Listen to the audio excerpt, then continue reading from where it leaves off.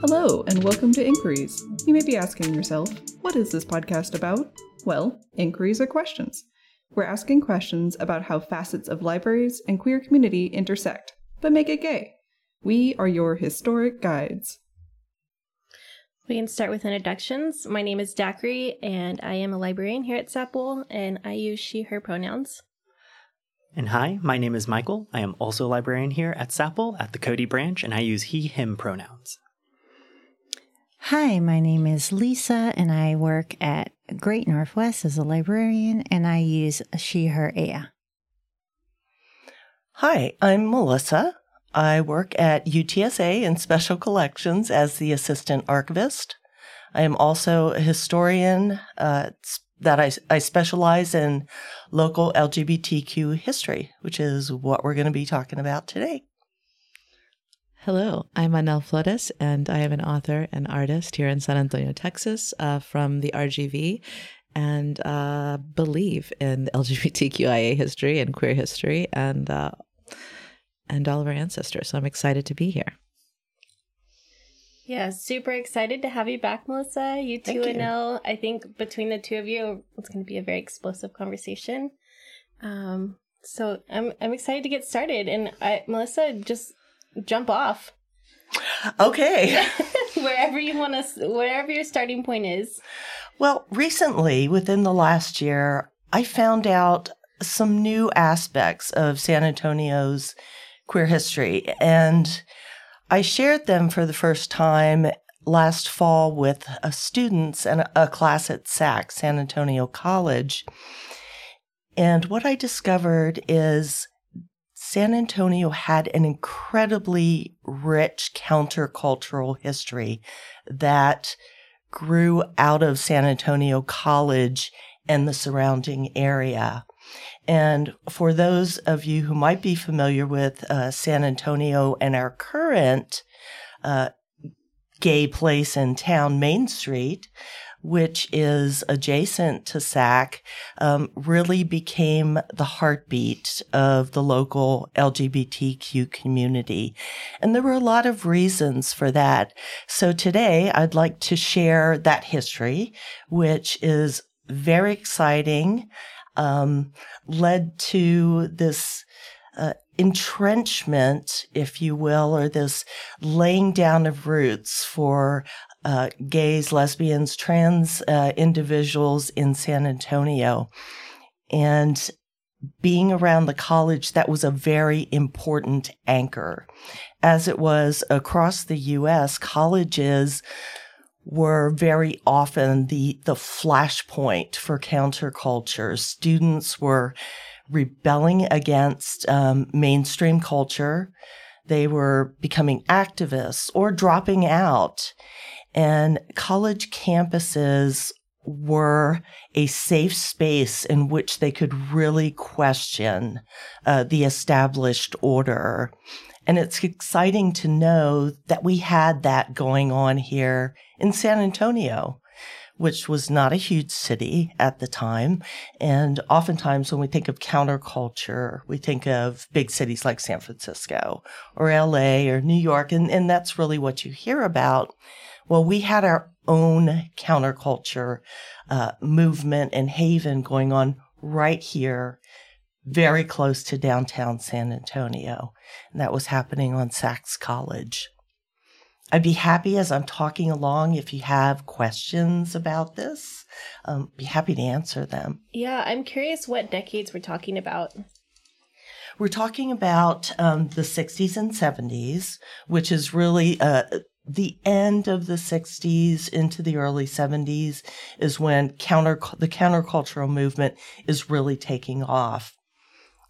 But in the decade before that, in the 1950s, we have to discuss what was going on in the 50s from which the countercultural movement erupted. What were folks rebelling against? What were college students saying, we don't want this anymore?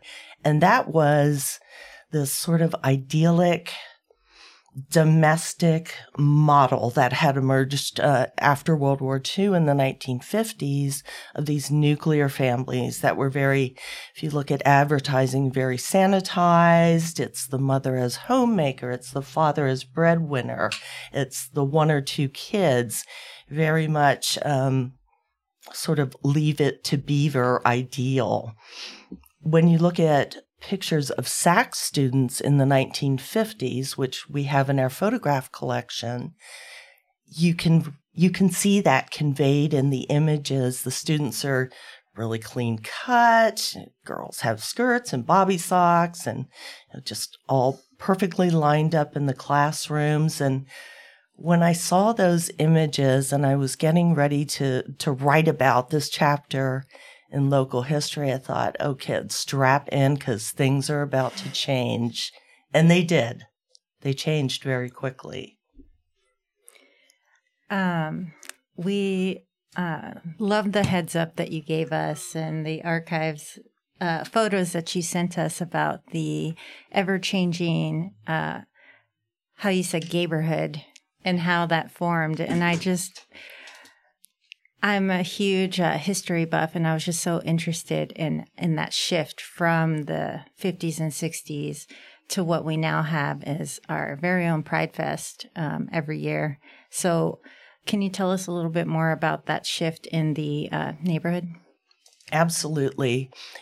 There are several factors that come into play. And during the 50s and more so into the 60s, you see something that's called white flight out of downtowns across the country. Folks are pushing out, they're moving to the suburbs, and that's really important when it comes to the establishment of what we refer to affectionately gayborhoods or gay spaces within cities. When folks are moving out to the suburbs, they're leaving behind them spaces that can then be adopted by oftentimes marginalized populations that couldn't necessarily afford to move into those spaces before or didn't feel comfortable. This is a recurrent theme that's happening across the country, and San Antonio is very much a part of that pattern.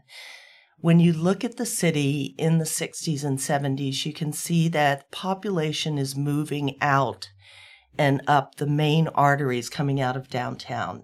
So you have San Pedro Avenue, which goes right by SAC, Fredericksburg, another avenue, North Main Street.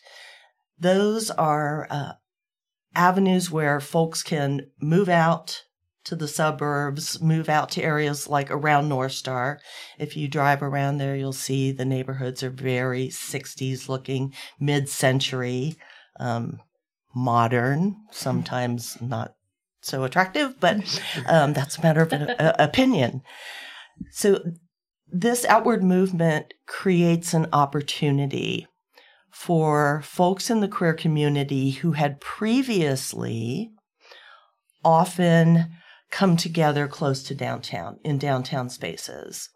There were clubs downtown like the San Antonio Country on North St. Mary's, which was a very large gay disco that attracted a huge swath of not only the gay population, but just anyone who was liberated was welcome to come into that space. There were other clubs in that same area, so they kind of clustered together. But then as the 50s come around, you'll notice that up San Pedro, there are little clubs taking hold. There's the Buddha Lounge and Peter's Playpen, and just head shops are opening up in the late 60s. There are liberal bookstores. You have gay-owned businesses. It's really great when you plot these out on a map. You get a visual of this movement northward and how members of the queer community are laying down roots. So that's the start, is once members of the community move into those spaces, and historians have found this to be true across the country, they really plant roots.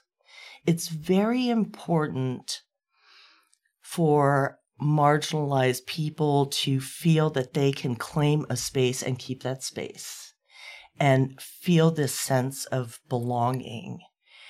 And fortunately, in San Antonio, we have this space carved out and have expanded way beyond it, most definitely. But it's nice to know that we have that history and that the area around San Antonio College, starting in the 50s and then the 60s and the 70s, became a place of choice for queer men and women, for gender fluid individuals. It became a safe place where not only could they put down roots, have homes, build families, but they could find spaces where they could be out and open. Perhaps the best place that demonstrates this is San Pedro Park. For years, Pride was held at San Pedro Park. And San Pedro Park, which is one of the oldest in the country, has a longer and perhaps more interesting history than a lot of public spaces. If we go back to the turn of the 20th century, so we're talking early 1900s, there was a venue in San Pedro Park called Electric Park. And the reason it was called Electric Park is because at night it was electrified. This was a big deal at the turn of the century. When you look at photographs, images of it, postcards, you can see this amazing lit up family venue. It's would have been on the south end of the park, right where VIA has all their hub. That's where Electric Park was. One of the things I found so interesting about the history of Electric Park is that it hosted female impersonators on a regular basis. And I think I've touched on this in my last podcast, that nationally known female mimics came to Electric Park. There was a very well-known impersonator named Gilbert Saroni, I believe he was Italian, who just wooed his audiences. And we're talking about a family venue. So there are families flocking to what were essentially vaudeville acts. There was the great Almond, who was a very extravagant female impersonator, who's very popular. Tickets to Electric Park were really affordable, so families could go.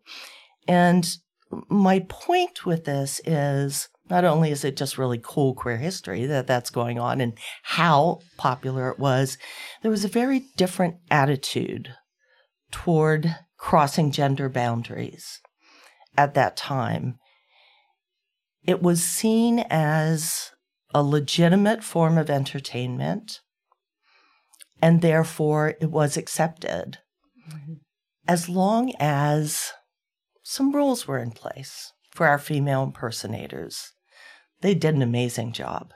They could completely fool audiences, and theater goers just really loved having that accessible to them. And we're just amazed at what could be accomplished through impersonation and makeup.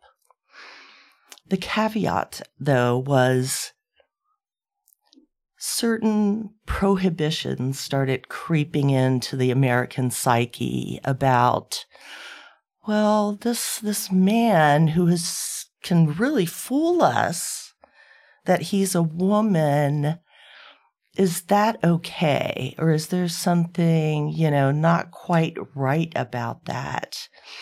So as we come into the early 1900s, female impersonators are having to defend their heterosexuality. We start seeing these moral prescriptions against homosexuality. A famous performer, Julien Etienne, made sure that outside of his convincing female illusion performances. He was a hypermasculine, got into fights. He worked very hard to convince people that he was not a homosexual, when in fact, in reality, he was. Lived with his mother, had a partner, dogs, just, I know that's a stereotype, but he was able to fool some of the people. So getting back to my point is that this is happening. This is playing out in San Pedro Park in a family theater. And San Pedro Park becomes a safe space over time for the local queer community to get out and really celebrate. That progresses through the 60s, the 70s. And when we start having Pride in San Antonio in the early 70s, it's held in San Pedro Park. And that's true for decades. We have wonderful images of gay men, lesbians out playing volleyball in San Pedro Park. They've got their families. The Express News covers it. So it was a big deal to be able to get out there and be yourself.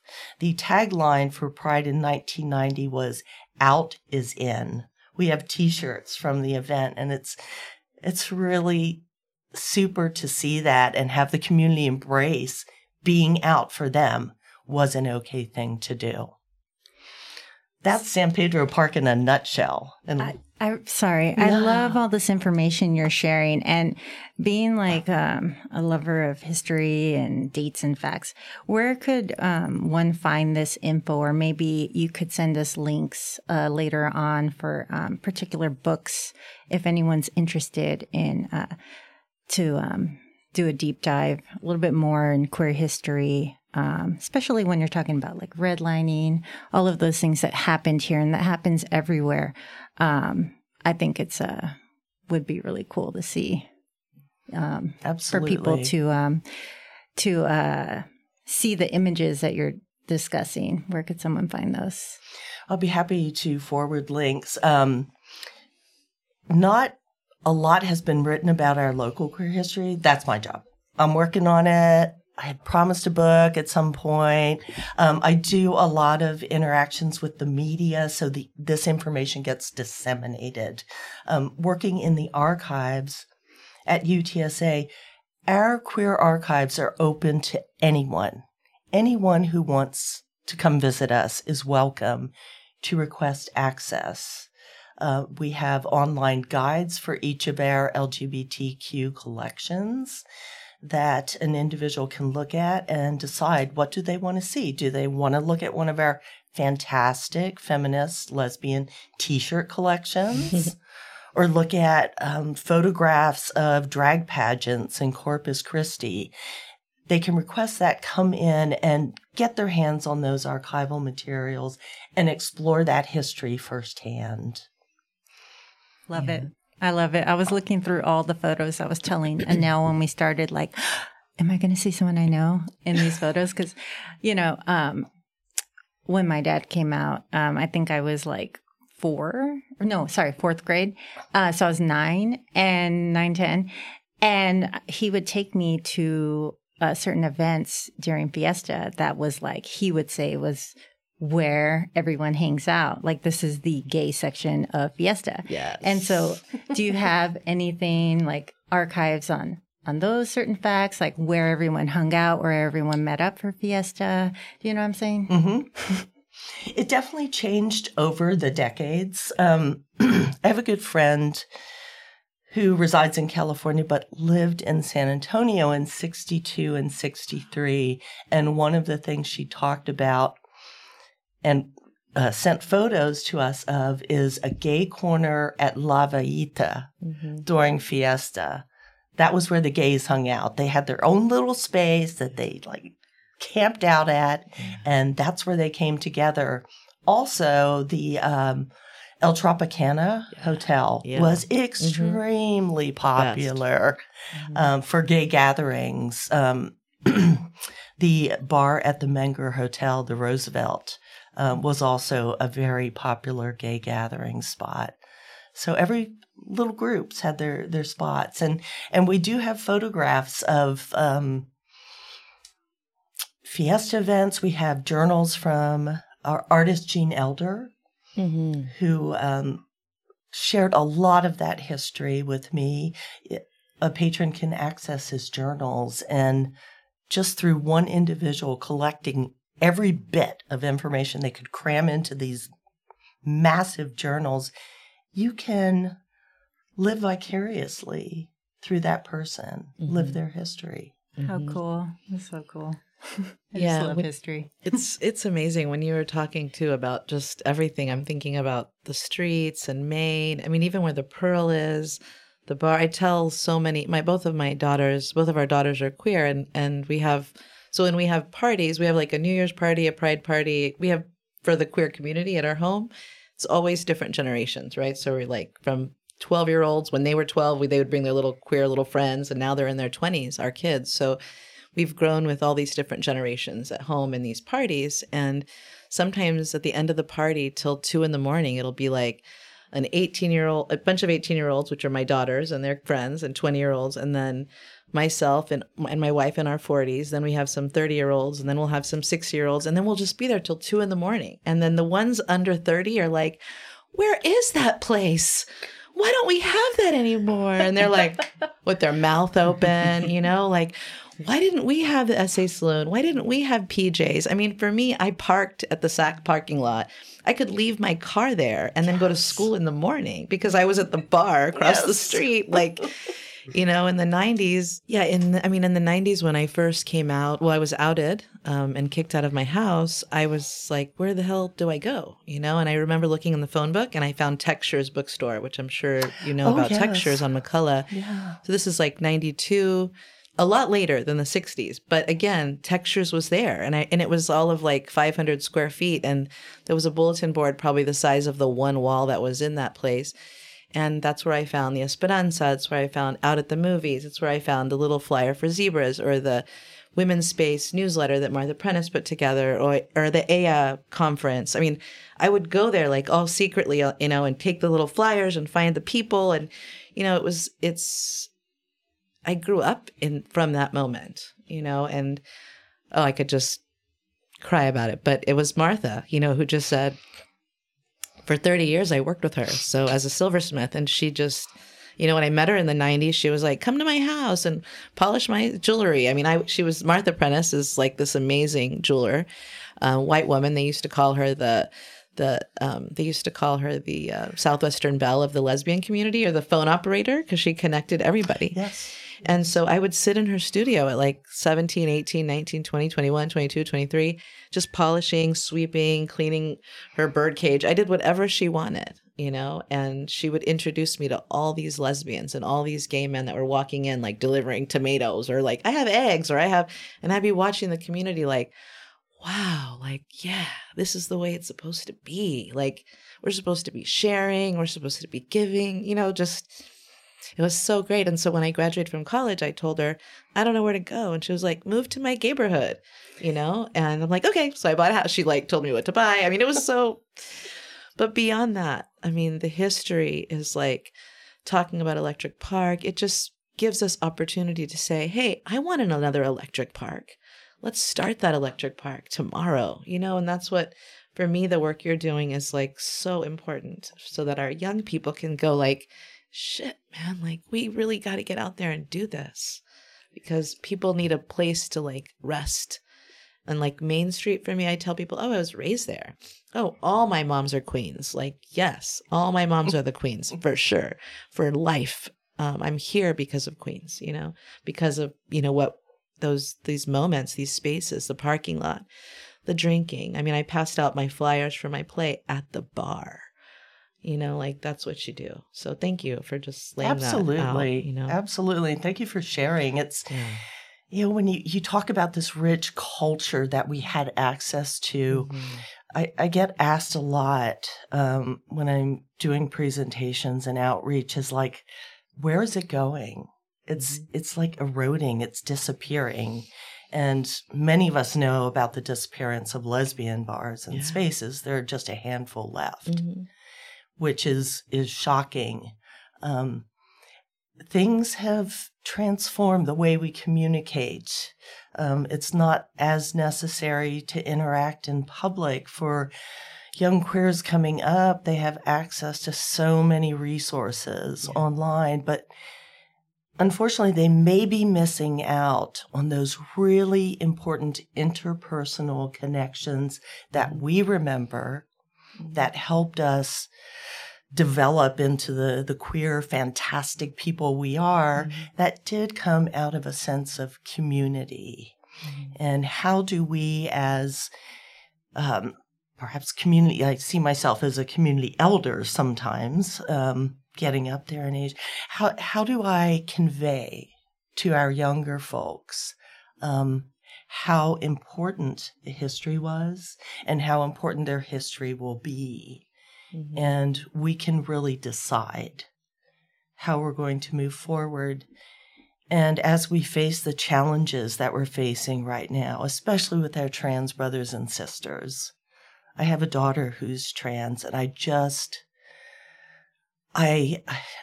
feel for the struggle that they have to contend with. So how can we as a community ensure that their history is preserved, that their culture is preserved, that they feel they have safe spaces? So we have this great history that we can share, but we have a lot of work that we need to do. And for me, just letting folks know as broadly as I can through whatever avenues I can, you have this history. It's amazing, and you have resources. And I am here as a resource. And now you're out in the community, you folks on the front lines at the libraries who are interacting with young LGBTQIA+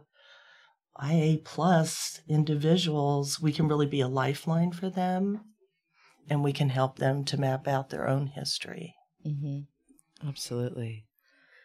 I think that it's not an easy answer, and I have several things kind of floating in my head right now. I'm going to start with the one that is probably not going to send us into a tangent, but I feel like community spaces, maybe it looks like just a shift. Anel, last time you were here, you talked about how your home is just always open for everyone to come and find refuge, and so maybe community spaces look like they're just coming back to the home for queer folks. So I think about that pretty frequently, especially if you think about, the Strip is full of bars and not everyone drinks, drinking is not safe for everyone. And so thinking about our community in that capacity as well, like what do we have to offer them? We don't have places like San Pedro Park that is live with theater and, just really family oriented spaces. And if we do, it's not a whole bunch of that, right? It's more of the nightlife, which is an important component, but just not for everyone. So I think home is a really important space, and creating homes that are welcoming, especially for young queer people who come from homes that aren't safe, being able to be in a queer home and have folks come over is just a beautiful thing. It's important for my wife and I to have queer folks in our home, for our kids to see, oh, there are other lesbian couples, there are other queer couples, and this is, we always joke that we don't have a whole bunch of straight friends, so they're probably going to grow up thinking like, this is the norm, which is beautiful. But so that piece, and then I think the other piece is like, this is why censorship is so scary, and like we have to stop censorship, because if anything, we need it on the opposite end. We need to hear more of the stories that you can share. And I wish there were 1 million of you. I think I told you that last time I saw you. I could listen to you talk for weeks. I'd be kind of tired. Yeah, I'm sure you would. But you're just, both of you are full of just so much information that even me as a queer person in my mid to late 30s did not know before meeting you. You know, like I learned so much last time we talked about military queer history in this city. So just providing better access to young people, I think is really important as well, and figuring out as a community how we can do that. It's going to be challenging to navigate the onslaught of what's happening. And yeah, I think a lot about censorship and the book banning, and I think about what I do and talking to the media, and I'm very honest about what we have, what we collect, how this is important, really working to promote our trans collections, to let folks know that we have these materials and they're incredibly important to our history and our community. I often wonder right now, is there going to be some backlash against that? I feel very secure working at UTSA because it is such a diverse and open, welcoming, accepting environment. But it does give you pause. What happens when an article comes out in the Express News where I'm talking about trans culture? I'm doing an exhibit at Cody, and I asked Michael if it was okay to display trans materials. Was there going to be some backlash from their patrons? Because fortunately he said no worries. So it's all out there, full on. But you have to consider those things. Yeah, I wonder too is how do we connect those exhibits with like the work that's happening at the moment, right? So, I think that's also so important is like bringing, like, for example, Los Mentirosos, who are the drag king group. They've been doing story time. They've been doing drag king story time with Jumpstart. I went to one of their story times at the Bonham. They had a story time there, and then they had one at Jumpstart. It's so interesting, all these drag kings, and they're so much fun. Like, how do we, I think for me, I see just making those connections, like saying we have this history exhibit, let's bring today's peeps, that then everyone learns, right? The new people learn what happened, or somehow, how do we do that? Or like, for example, Son Queers, which is a Son Jarocho group that does Son Jarocho music, but they're all queer musicians, which is really cool. There's so many things I think happening in these younger groups, and they're understanding they need to be together, but I don't know, maybe that they know that they have to be together. And we need them to just be bigger. We need to be larger, as large as they were when we did Electric Park. It needs to be Electric Park every weekend today, every day almost, I speaking of Electric Park, Almost Park was another one. I used to go to the Almost Park Sunday night gay. It was like lowriders and like cheerleaders. Oh, yes. Like we were all there, like from the beginning to the end. All the queers were at Almost Park on Sunday night. Like the cars were bouncing, and then these ones over here were like just like playing like games with their. I don't know. It was just everyone was different, but we were all friends barbecuing. It's like so much history. How do we do that again? And outside of the homes, bringing home, but taking it to the parks, and just doing that work. The artists, the writers, everything. There's so much. Well, it seems like you have a good handle on what needs to happen. So why don't we put you in charge of that? I'm trying. I'm doing Queer Voices on June 3rd. So that is happening. I do a couple events, like maybe 2 a year. I used to do 10 or 12 a year, but just slowing down to teens. I understand. Handing it off to other folks that are doing things. Yes. Yeah. I will say, about a month ago, I attended a Pride Fair at SAC at San Antonio College. I have to tell you, these folks have it going on. Yeah. I am so impressed with SAC and their Pride programming. They have a Pride room where students can go and come together. They have this, the GSA, Gender and Sexuality Alliance, is very well established, as it is at other community colleges. I'm so impressed with their program. I really want UTSA to do something similar. I feel like we just don't offer that level of having an inclusive program and a space for folks to come together. But definitely kudos and shout outs to them. Yep. They brought all sorts of organizations together. Michael was there. Yep. I was there. The Renegade Bears were there, which was so much fun. Just a lot of energy and excitement. And it was for the students. When the students came out of class, we just got flooded. And I gave out every last zine I had. So it was a great opportunity to really make those connections. And Robin, who coordinated all of that, just is doing an amazing job at bringing groups together, bringing people together in SAC, which is still this really important space. So there are folks out there doing these things. It's how do we, as the greater community, tap into that? We have a lot of work to do. It's been kind of a journey, because when I first started here at Central, first started as a librarian,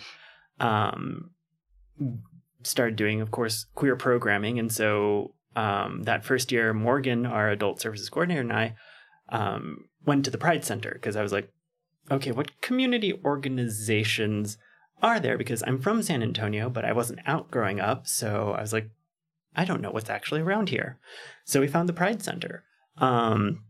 They have been one of the greatest partnerships in queer programming, kind of keeping our fingers on the pulse of what's happening. And like Daiquiri was saying, when we asked, okay, so what would the queer community like from the library? What do you see as being a need? And they said social spaces that aren't bars. And honestly, one of my most successful programs is every second Tuesday of the month, we have a tabletop gamer night at Cody. And that consistent programming has brought, I have a regular group of 5 or 6, and we usually have 2 or 3 new people every time. And so one of the great things is I like to feel like I'm building that community in another part of San Antonio. And I've also worked a lot with SAC. And so seeing the Pride Day and how big it is, one of my previous library aides, Chelsea, she helped out at their Pride event last year in June. And she's like, there was a time when I never would have thought I'd see something like this at SAC. And you're right, SAC has nailed it. And that's an inspiration to me to continue, like, I want a big community over at my library. Come on. I'm glad you brought that up, because going to Pride Fest with my dad in like the late 90s to going like before the pandemic, like 2 or 3 years ago, it has exploded. Like, it was just insane how many people were there compared to like the beginning, like I said, early 90s, maybe like 300 people. I don't know. Yeah. Now, I was just blown away. I can't wait to go to this Pride Festival this year. So, I think all of this history is important, because I feel like people right now, media-wise, are like, where did all these gay people come from? Yeah, right. Like, we just all of a sudden like just arrived. It's like, no, we've been here. And especially what you're talking about, trans history, that's really big right now, and it's really big for us. I'm consistently getting sent articles about librarians being fired because of having trans books, trans programs, drag queen story time, you've heard it. And it's ridiculous. And I'm happy we don't have that problem here, but I'm sad that it's a problem at all. And the fact that you're talking about this history that's been going on for so long, and people really think that this is something new, and what are we doing? That's a problem. It is a problem. Just want to cut in real quick, because at a program I had yesterday, it was a resume crafting program, but at the end of it, the patron said, some of the sweetest words I've ever heard from a patron is like, so how do we support you and make sure you keep doing what you're doing? I'm like, write to us, write to the board, write to the council, let them know, hey, we love what you're doing. We like this. We like that they're offering these kinds of programs and all that. Because that way, if something does happen and we are challenged, we can be like, no, people are making use of these services and this information that we offer, and we can show the impact removing that service has on the larger community. Oh, yeah, that's awesome. It reminds me of those write-a-thons we used to do for Amnesty International in the 90s. I used to do these write-a-thons to like, I don't know. I don't know if you've heard of those, but yeah, those are like, it was like an activist where you would write letters to like free people who are in prison for, and just all these things. It's so cool. We should do that, a write-a-thon for the library, for LGBT, for all the queer things. Oh, I had a thought about what you said and it just escaped me. And what you and Michael were talking about is like, how do we reach the general populace and let them know we have been here? Mm-hmm. Fortunately, hopefully by the end of June, I'm part of a grant-funded project that's from Bexar County called The Seed of Texas. And we are now in part 3 of this project that's been going on for years. And it's different historians and scholars writing about different facets of San Antonio and Bexar County history. I was invited to write about the city's queer history and the county's queer history. And they are in the form of interactive modules and story maps. It will be going live, hopefully at the end of next month. And so these things that I've been talking about on this podcast about Electric Park and female impersonators and off limits and all these chapters, it's from 1880s through World War II, this chapter that we're working on, these are going to go live to the public. So hopefully we'll get some positive responses back, and people will have those moments. Like one of our most famous architects, Atlee Ayers, was like to cross-dress. And people might find that interesting. So that's out there on the horizon. Yeah, that's amazing. I can't wait to see that. That's super. We're going to have to talk. But I think about like live history too. I saw my friend Lisa Ortega recently, who was my first lesbian friend ever. I was 19 and I was at Gay Fiesta, which is what they called it. It used to be at La Vita. This was the 90s. And I was a pure minister. So I a Eucharistic minister, like in the Catholic Church. So I would like give the communion. It'll all make sense in a second. So I went to Gay Fiesta on a Sunday. I had X's on my hands. There was this amazing drag show with Erica Andrews and Tandy Andrews and all these baddies that were there. And then there was this little dancer person who was this little queer person. And then afterwards I was like, I want to be friends with her. And this was Lisa Ortega, the person, this friend that I still am friends with. I recently saw her and we were reminiscing about that year, that Gay Fiesta. Afterwards, I went to 8 p.m. Mass at Incarnate Word, because at Incarnate Word, at that time I had started an LGBT organization and the priest approved it. Like the priest was like, absolutely, we're about this. We'll take care of it. Lou Agnesi denied it. That's part of history. And it was in the paper and everything. And I gave the Eucharist with my X's on my hands that night at the Catholic Church. That following Sunday, we had Solidarity Sunday. There was all this gay stuff happening at a Catholic university at that moment. And so Lisa and I were reminiscing, and then we were like, remember when we went to the Pride Parade, and I think the Bears were going by. It was at San Pedro Park, and the Bears were going by in the pickup truck, and they were wearing like chaps, with open backs. You know how that happens with the booty coming out. And Lisa and I are like waving, and then she's like, let's jump in. So we jumped in. I'm all of like 20 years old, right? I jump in with the Bears, Lisa and I, and now she's 50 and I'm almost 50.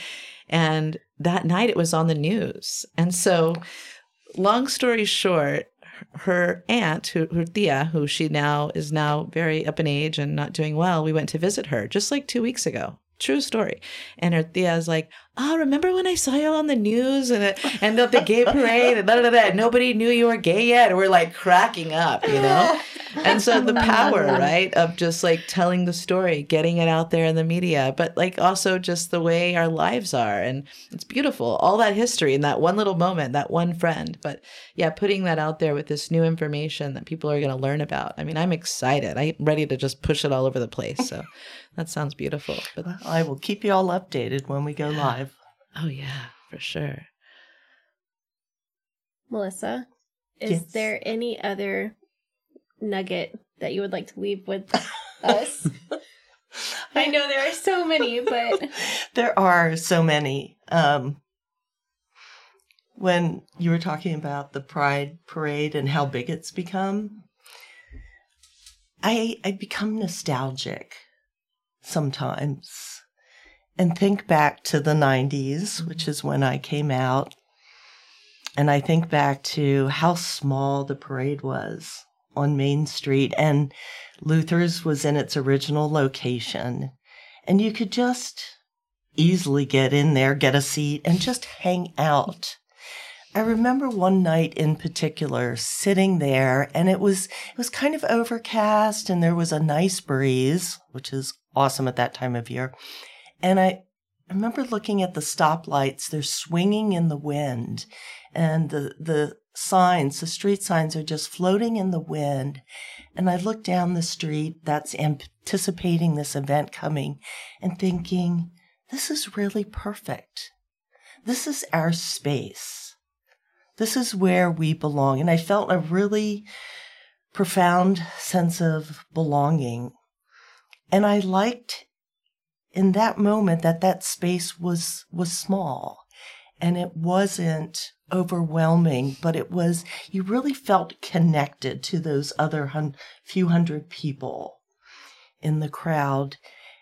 And now when I walk that stretch of street where our parade was only a few blocks long in the 90s, and I took students on a walking tour, and we were going down Main Street, and we went over by Pegasus, and I said, let's pause here for a moment and look on this side of the street. It looks pretty much like it did back in the 90s. You look down the Heat and Pegasus, it really has not changed. You know, sure, some of the bars have different names, but it looks like it did. And then you look across the street, and Luther's is in this new location. It's not that great little shack of a place that it was. And you have the lofts, and you have SAC expanding. And the point I was making for them is that there's this disruption of the historical narrative juxtaposed with the intact historical narrative.